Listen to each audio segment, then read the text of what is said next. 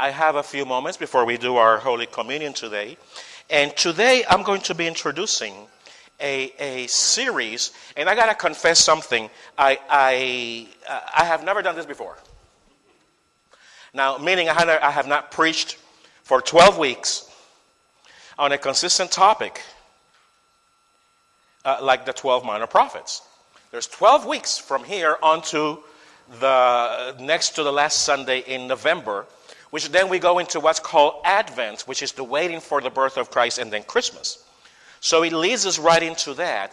But the 12 minor prophets, let me say very briefly, there are 12 books. And the reason they're called minor, because of the shortness of the message. Not of the lack of importance of the message, but of the brevity of their message. The message is a very urgent message, but it is short and precise and to the point. And each Sunday we'll be dealing with one of those prophets, not only in Sunday school, but also in the message. The minor prophets actually prophesied through a period of about 350 years, right before the first captivity of the people of Israel, and then the second captivity of the people of Judah. They were both taken up by Assyria and Babylon. And some of these prophecies take place before. Some of these prophecies take place during the captivity. And a couple of them take place after the captivity. So what? Some of you may be asking. Well, it is interesting that each one of these prophets have a message that is relevant for us today. And my job is to dig in and try to find that message for us today as a preacher. Next week I'm going to show you a little slide, I didn't bring it up today, of an iceberg. And the iceberg, as you know, many times the iceberg, what you look and what's visible of the iceberg above the water is 10% of the entire block of ice. This is 10%, this next 15, 20 minutes.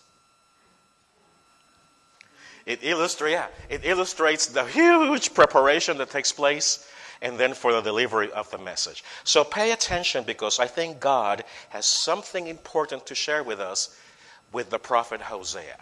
Hosea, for example, never went to the school to be a minister. He was an individual who was called by God, and if you look at the second verse, he's already calling by God. And let me be honest with you. If you're a guy like I am, it ain't good news. The first thing that God is saying is, Hosea, I want you to be my prophet, and I want you to marry a prostitute. Thank you for saying it. Yeah. A more modern version says a whore, but I thought that was not appropriate, so I used prostitute. Marry, and then marry her. She'll give you children under prostitution. And by the way, this is not about you. This is about how I am feeling in my relationship with Israel. Well, that looks good. That's a heck of a call. To marry a woman of infidelity, to go after that, to clean her up, having to go after, well, it's amazing. So today in Hosea, who was called by God to live out, basically to dramatize God's message. He was a prophet who dramatized God's message. He was a prophet who lived the message, not only said it, but he dramatized it in his life, in his existence. You see, God used Hosea's life to illustrate the life of Israel and God, to show the kind of relationship they had.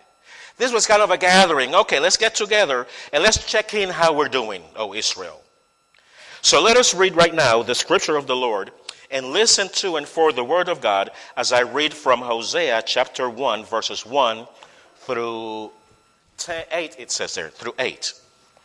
Now, if you have your worship guide, that reading is found in there also. Listen to and for the word of the Lord.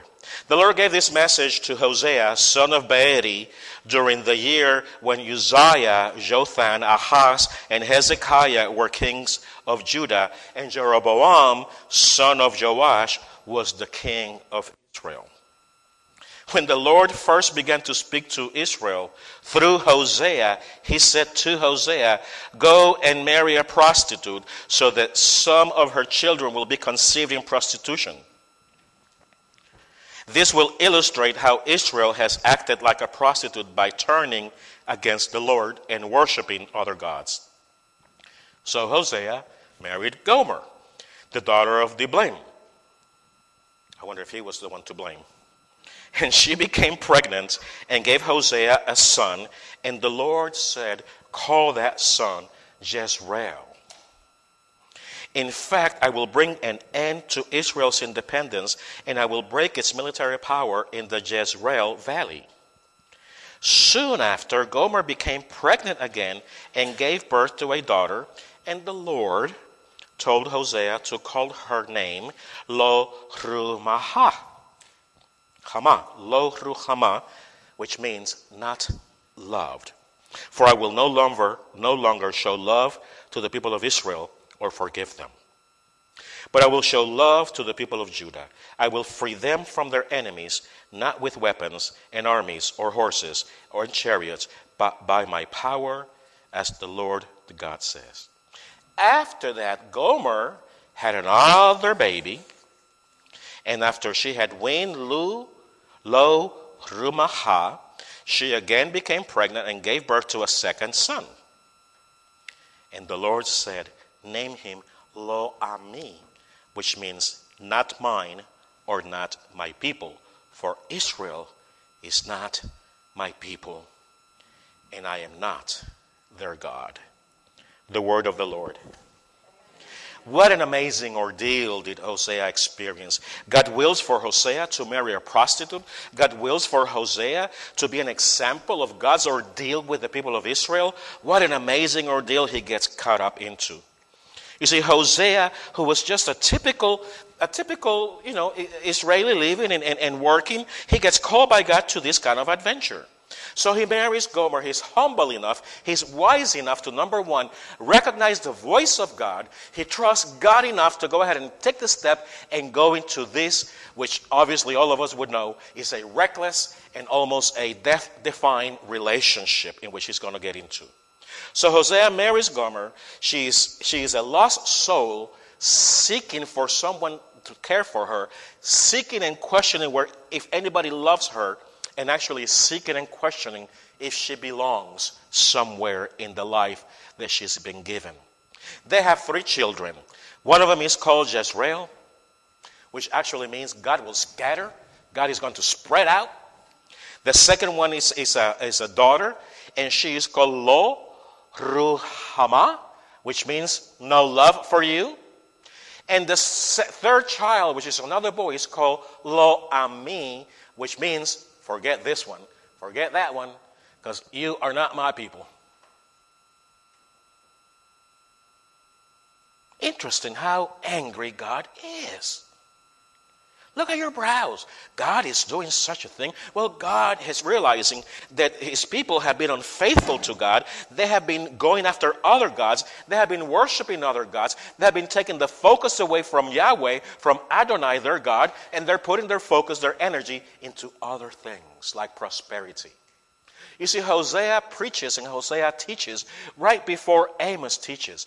And the northern kingdom of Israel is enjoying an amazing prosperity because they are neighbor with the Phoenicians. This is what the period where the Phoenicians are really thriving financially and conquering the oceans. And their best business dealer was Israel, the northern kingdom. And they are doing good. They are doing well financially. And what happens to people when they're doing good? They don't need God.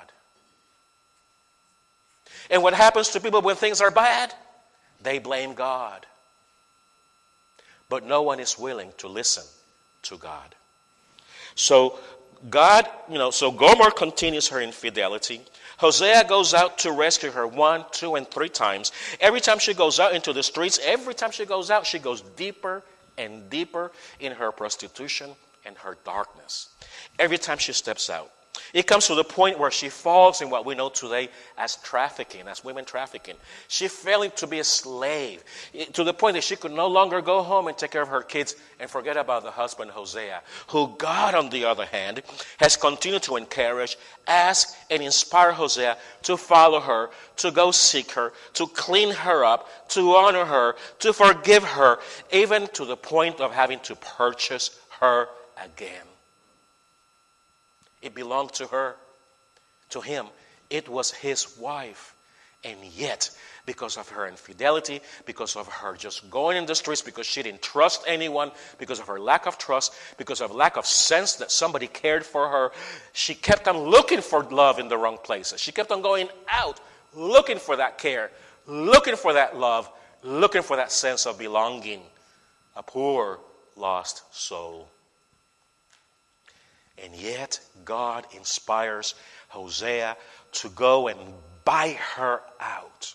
He has to get his cash. He has to get some wheat and some barley together. He didn't have enough cash to purchase her and get her out of that lifestyle. He goes, he purchases her, he brings her home.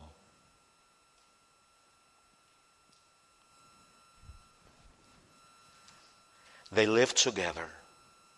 And the whole story is an analogy, a comparison, a metaphor on how it is that our lives may be with God. I wonder to what degree we're also spiritual prostitutes. Would that be the language? Spiritual adulterers. As we find other gods and we think that our careers, who we dedicate our mornings, our afternoons and our evenings, are going to supply our needs. In the realm of natural, yeah, they do supply our needs, but in the ultimate analysis, it is God who provides everything we need. It is God who provides everything we have. Comes from God. And yet, we do not trust the idea that God cares for us. So we go out and care for ourselves. We don't trust that God really loves us. So we find love in many places, either with our sports, or we find dedication with our nation, with hyper-patriotism, which leads to death because it gives nothing. Or we start hating others. We find a way to love ourselves and not receive the love of God. And then we go off and finding other ways in which we belong. So the young teenager who is lost and doesn't have a family, he joins a gang because there he feels cared for. There he feels loved because there is discipline. And there he feels that he belongs too, because his family is unraveling. His family does not give him the base where he or she is secure enough. This is who we are. This is where we belong. And therefore the kid is out there looking and seeking, trying to satisfy those deep-seated longings that each human being has. Not being scattered, not being loved, and not having the sense of belonging. The issue with Israel is very similar to our issues. You see, in chapter 6, the story is told basically of Gomer and Hosea is told from chapter 1 to chapter 3. From chapter 4 to chapter 13, God turns in, and this is the prophecy itself. It is the proclamation of God's anger, of God's judgment, and the reasons why God is feeling that way. Let me just mention a couple brief ones. One of the first complaints that God has about us is that we don't know Him. You don't know me, He says in chapter 4, verse 6. You don't know me. And the people that don't know me, they perish. And you don't know me, so you don't know my love. You don't know the depth, the width, the height, the amazing love that I have for you, because you do not know me. And instead of knowing me, we follow institutions, we follow a church, we follow a leader, but we don't follow God. That is the one, not the institution, not the preacher, not this place. It is God who is our provider, who is the one that wishes for us to know Him deeply, significantly, meaningfully. And then our lives will have that question answered. Does God really care? In chapter 6, verses 4 through 6, God complains with the people of Israel, you are following other gods. And it's interesting enough that in the poetry of following other gods, it is the imagery that we are following after gods that are like vapor, that are like mists, things that are now, and when the sun comes up, they disappear. We're following after temporary. We're following after useless. We're following after just things that are not eternal. We're turning them into gods. our career. Maybe our own problems have become our gods, and we dedicate every effort and every issue to our problems. Maybe our own economy has become our God. Maybe our own lack of has become our God, and thus all our energy is focused in that way. Everything we do, everything we think, we focus that way because, first of all, we don't really think God cares for us, and we question whether God even loves us. So we follow and we seek other temporary vapors, things that are now and disappear, like other gods, like money, that now we have it, and one issue in China can disappear it all. Is that where we're relying? Thirdly, in chapter 13, God complains to the people and confronts them with the idea that they are ungrateful. It is God who makes their vines to flourish. It is God who brings the rain upon them. It is God who fattens their cattle with the grass in the soil. And yet they are ungrateful. God reminds them of how faithful God has been to God's people by listening to them in slavery in Egypt, by being faithful in the desert and having the cloud over day and the column of fire by night. He was faithful to them as He opened the sea, as they crossed the sea in dry land. He was faithful to God's people when they had to take over the land, and they would flee. The enemy would flee because they would hear and they know that the God Almighty of heaven and earth was behind this tribe called the Israelites. And they forget about that over and over again. They forget about it because they just, guess what? They are like you and like me. That with the glory of the moment, we celebrate God. And when the darkness and the winds come, we forget and we tremble. And we find no trust in God. So we question ourselves, do we belong somewhere? Do we belong somewhere? Oh, what scandalous love God shares in chapter 14 as it ends. God then pour out God's scandalous love, reckless love, unmeasured love, to remind God's people of God's promises. You see, no matter how deep you go in darkness, God cares. God loves because you belong to God. No matter how broken you are inside, God cares. God loves because you belong to God. No matter how far away you feel you are from God, God cares. God loves because you belong to God. No matter how angry, how resentful we could be inside, God reaches out with His hands of healings because God cares, God loves, and you belong to God. No matter how deep the waters, no matter how hot the fire, no matter how big the abyss may be, God will reach and embrace you because we belong to God. Do I have an amen?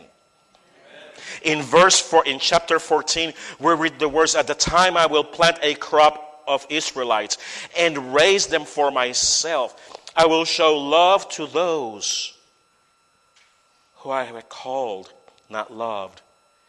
I will show love to those that I called, not loved. And to those that I have called, not my people, I will say, you are my people. And they will reply, you are my God."